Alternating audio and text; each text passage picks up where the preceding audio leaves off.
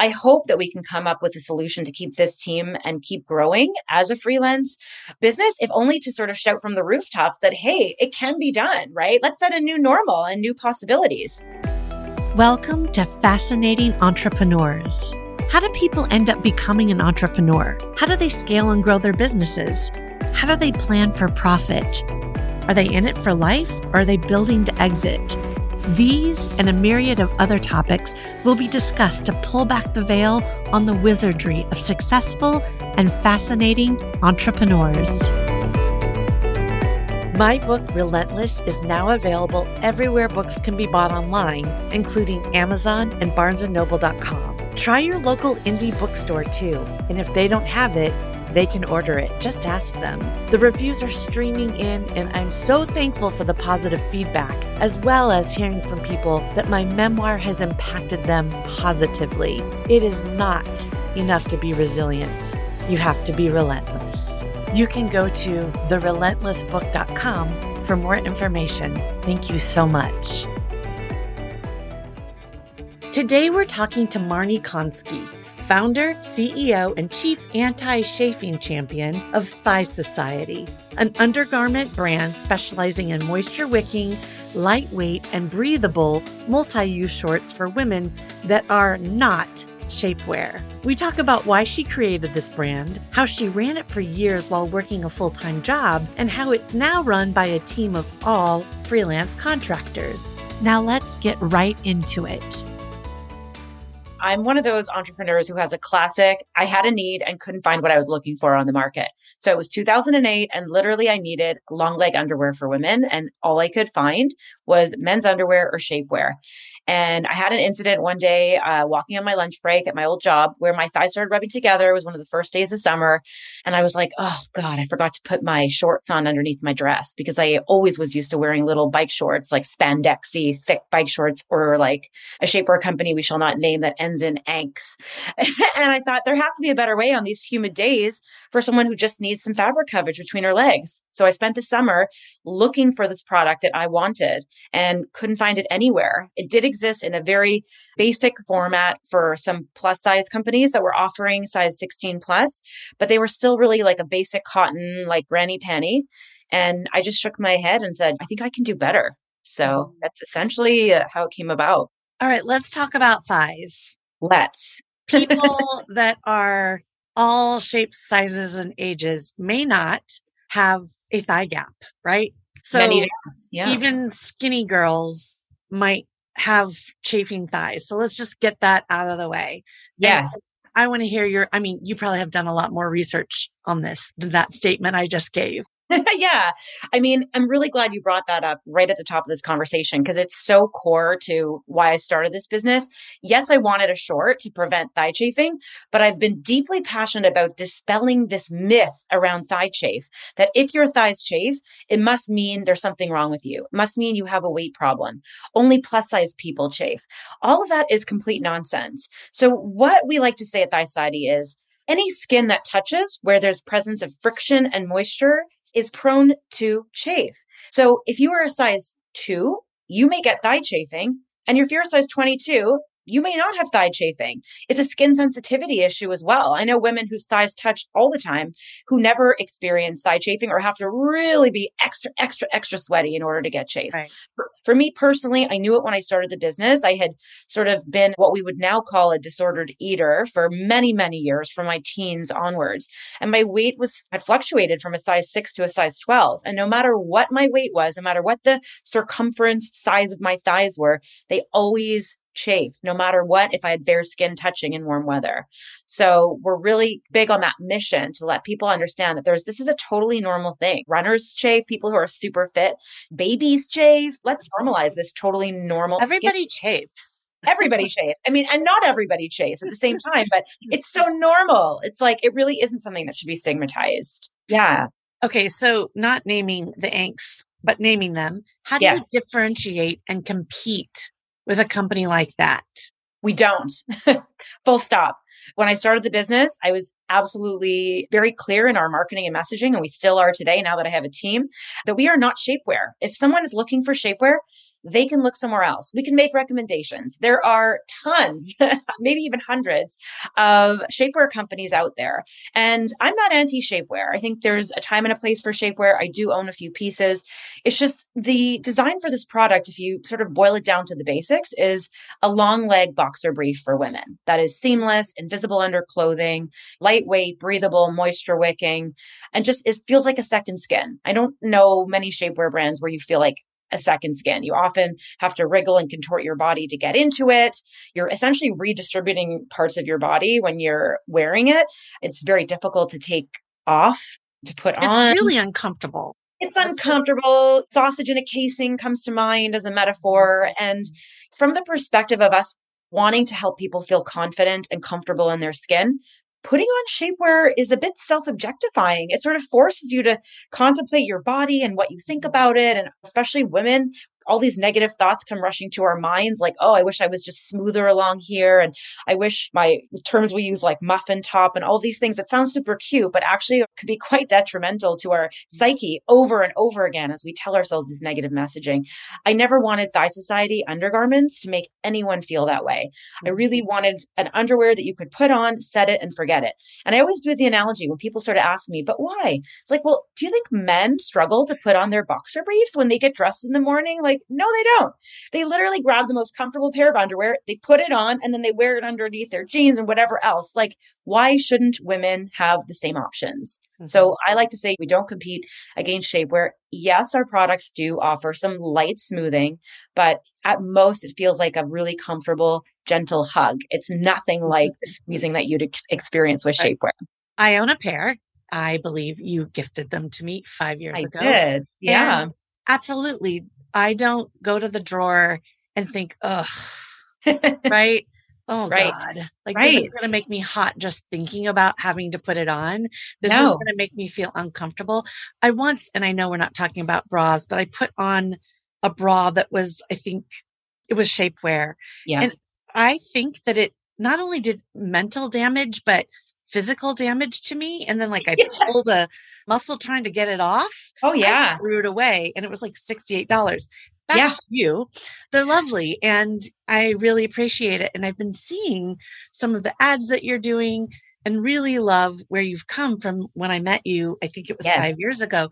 Yep. So let's back it up to me not being such a fangirl and tell me how your business today is structured.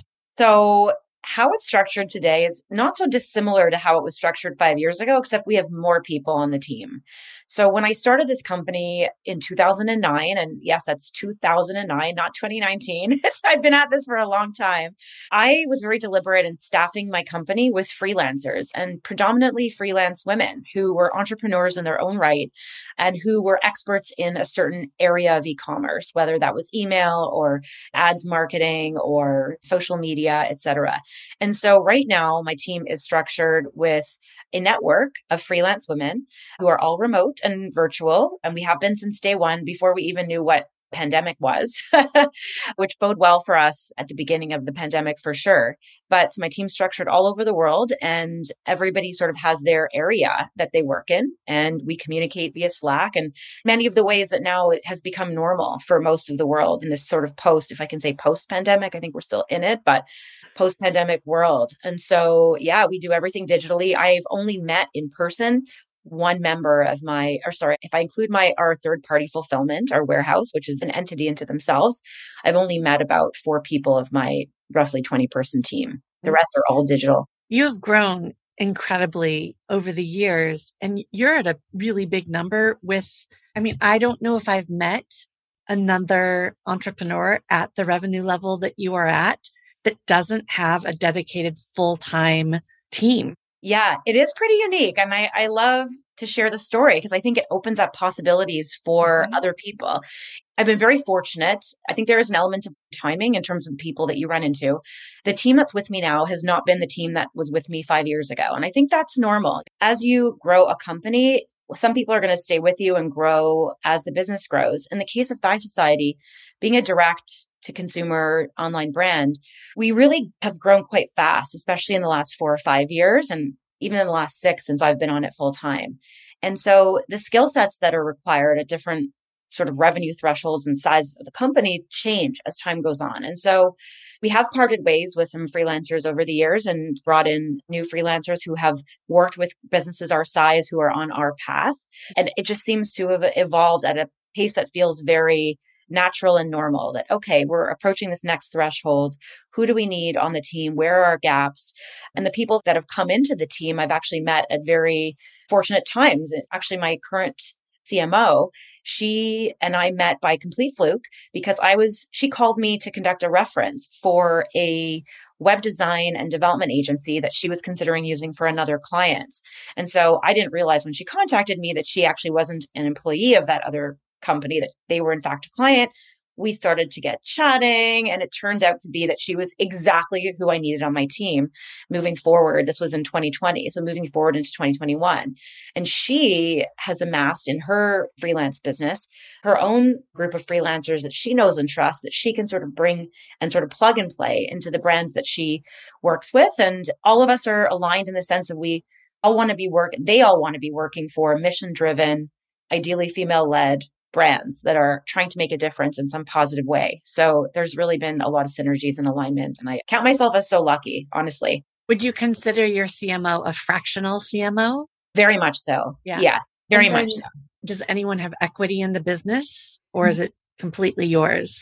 It's completely mine. We're starting to think about, and I'm starting to think about, what's next as we look at our next stage of growth. We've essentially been doubling the business for the last few years, and now I've gotten to a point where I really need to give some serious consideration to what an equity play might look like with my team. And we have pretty open dialogue about things like that. I think you have to. I mean, I'm not a very hierarchical person by nature in terms of an organization. So we're pretty flat. I mean, I certainly have my key leadership team who I work with, my CFO and COO, my fractional CMO. So we're in discussions right now about what that might look like for next year. And then back to your COO. COO is also fractional? She is, yes. And she also plays a dual role of CFO. And she has been with me the longest. She's the longest serving team member. I met her through my previous career, actually working as an MBA career coach at the University of Toronto. I had shared my idea at the time with a couple of professors at the university, and one of them introduced me to her, and we hit it off. And actually, she started off as a mentor and coached me out of my full-time job, taking that leap off the cliff. I met you and you still had a full-time job. That's right. I think I did. Yes. Yeah. You were telling me you weren't sure at that time. Yes. You were going to continue. So here we are at the next question. What was the pivotal moment that made you forge ahead? Such a great question. I think it was a couple of factors. I think number one, I was turning 40. And it was this attitude of, if not now, when? I had already been running the business for about 8 years. I'd seen the sales steadily increase. I'd seen some opportunities bring forward with Meta, but Facebook ads. And I could sort of start to see the potential that I always was afraid to even dream about for this business. And I think that combined with, seeing the trajectory of the business, and also, quite frankly, having coached MBA students for 7 years prior on these major career changes. But it's hard, right? As a coach to other people. Yeah, it was much easier. Have you ever thought that you should write a book, that you should write the story of your life to help other people learn from your experience? Please go to memoirsherpa.com and learn how I can help you write, figure out your publishing path, and market your story, your memoir, to a bestseller status.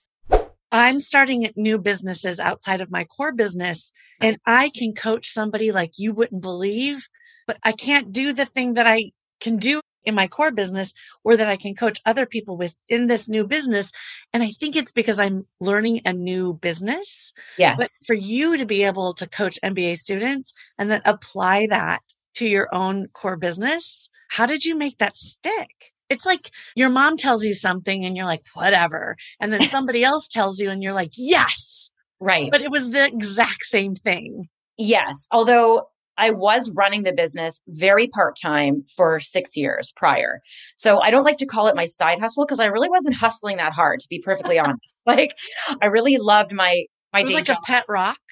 Yeah, it was kind of like a every chia so pet. often.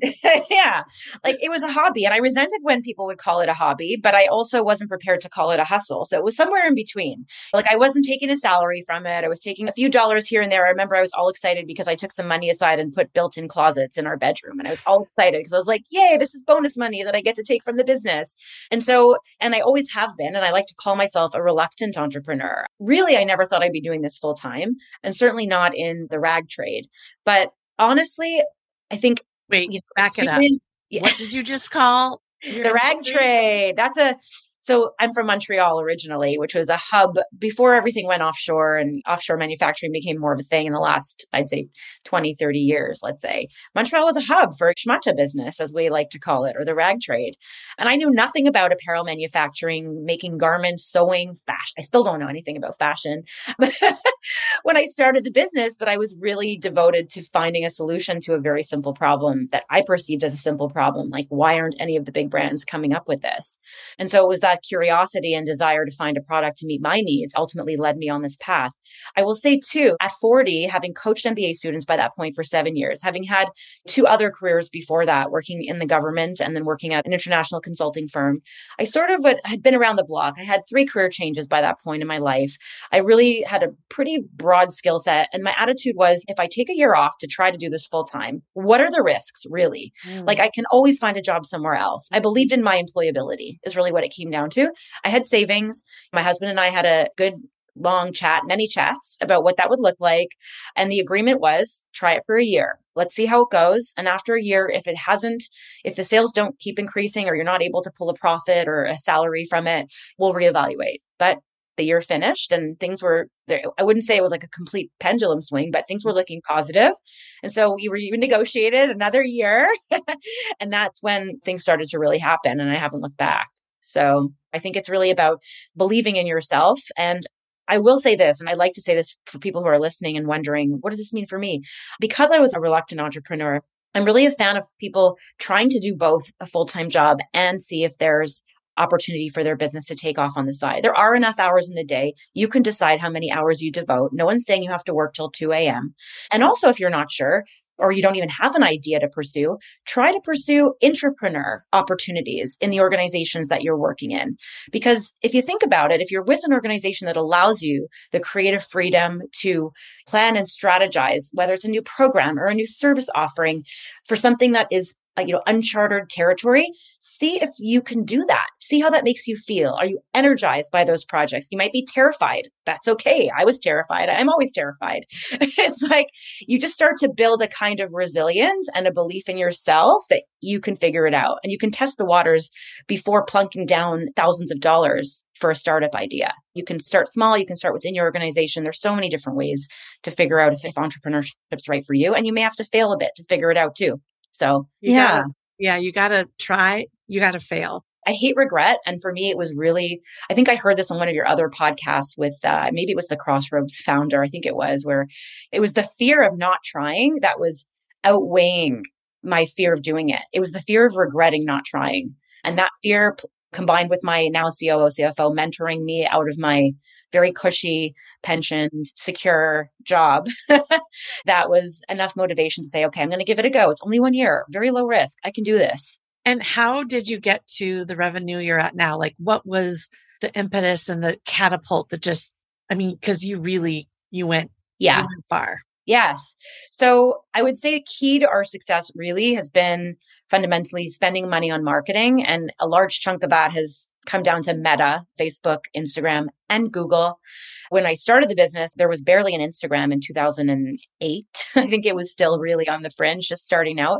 The way I built the business before I quit my job, before we were investing heavily in advertising, was good old fashioned sending product to what we then called bloggers, which you probably remember. Now the term's evolved into influencers, and it's a whole new world, as we know, on Instagram and TikTok. But it's predominantly been spending on marketing efforts, specifically in paid. And now we're looking at diversifying and actually focusing on some sort of influencer strategy, which we really hadn't had if I'm being honest, we really had not had a clear cut influencer strategy over the years. A lot of the time it was me sending product, reaching out, hey, I'm the founder and I think readers would love this product. And that transitioned into same thing with what we call seeding, where we would send some nano influencers and micro influencers and even people like yourself, quite frankly, people who we thought would want to try the product and enjoy the product, because it's a different world now in 2022 than it was even 5-6 years ago, where there's so much conversation happening online about women in particular's bodies just being free to be what we look like and not having all these hangups. And so conversations around things that were previously stigmatized are now starting to become more openly talked about. So to the point where, I mean, if you had told me like 10 years ago, it was really difficult to get what we would call user generated content because people were a little shy. They didn't want to admit that they didn't want to admit that they were wearing these shorties. And now people are going to throw up their skirts and go, yeah, right here. And we love it. I am so here for it. Like nothing gets me as excited as when we get people just randomly sharing pictures of themselves on vacations, on their honeymoons, wherever. Nurses in scrubs showing lifting up their scrub bottoms to show they're wearing the shorts underneath. Yeah. Because a lot of scrubs, they have this dropped inseam and you've got that opportunity for chafe in between your thighs. And it's just. Plus, scrubs are not made of really nice material. They are not. I don't want that touching the inner. You don't want it touching your thighs. No.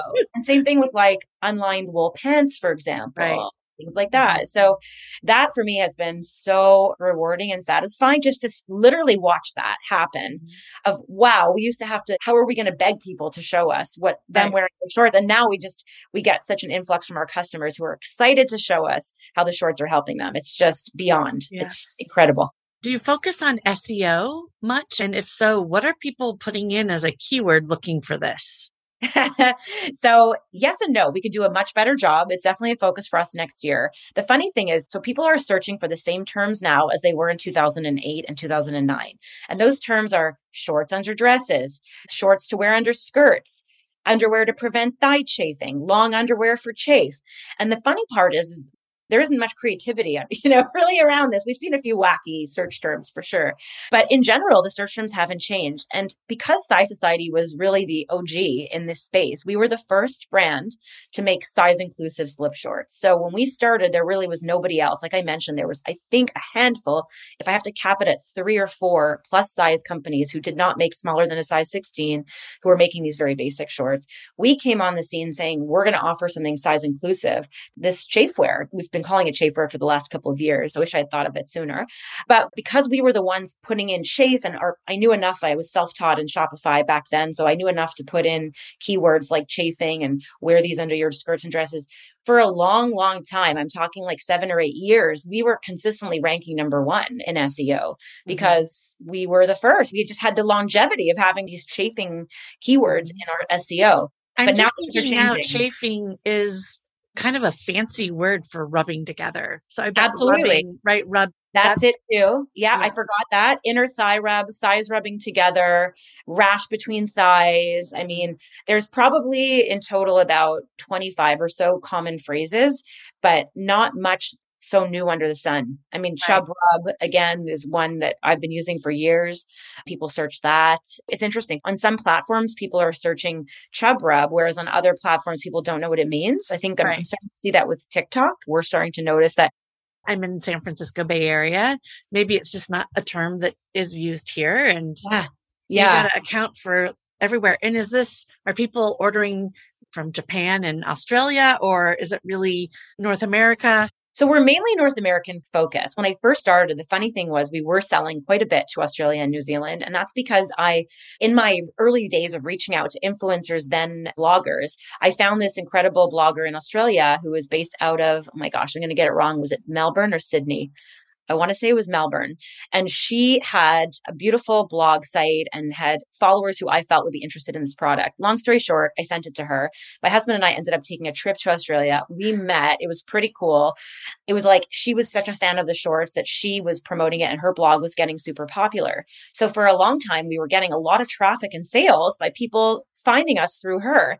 And so we continued on that path without really putting too much money in marketing as far as like attracting customers from that geography. But we did have a dedicated site. We had to shut it down during the pandemic, unfortunately, because crazy story, DHL, like major international global shipper, stopped shipping internationally out of Canada. crazy. And so we had to find another supplier, and that shipper was just very unreliable. Packages were taking like 8 weeks if they arrived at all.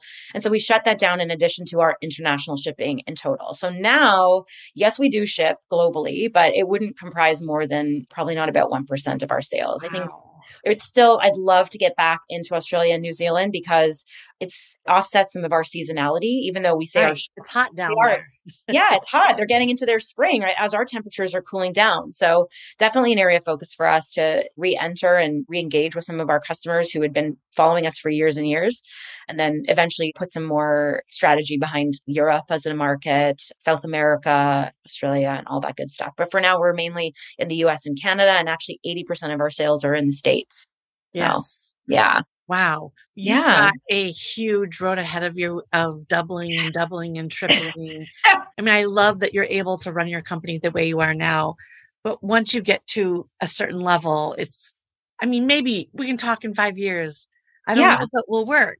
Yeah, you and me both. I don't know. I don't pretend to have all the answers. I'd like to think that I have a good relationship with everyone on the team. All of the team members are excited to work with this brand. They love what we're doing. They take immense pride in their work, and everybody understands the contribution they're making to this company, to this brand, the difference they're making in people's lives. So I hope that we can come up with a solution to keep this team and keep growing as a freelance business, if only to sort of shout from the rooftops that, hey, it can be done, right? Let's set a new normal and new possibilities. I know imagine a $50 million brand with just freelancers. Why not? Maybe we should just challenge you right here and right now to do that. Why not? I mean, we may need to bring in, who knows, or maybe some agencies that we might need to loop in. And I sort of glossed over this part, and no disrespect to agencies. It's just, I found it difficult in the past to work with agencies. They just tend to be like very hierarchical. There's many layers of people to go through to get something done. And I just like the directness of working with a and there's a lot of overhead that you're paying a lot. So. And you're paying more money for sure. So yeah, who knows? I love that challenge. Let's see what happens in 5 years. For more information, go to the show notes where you're listening to this podcast.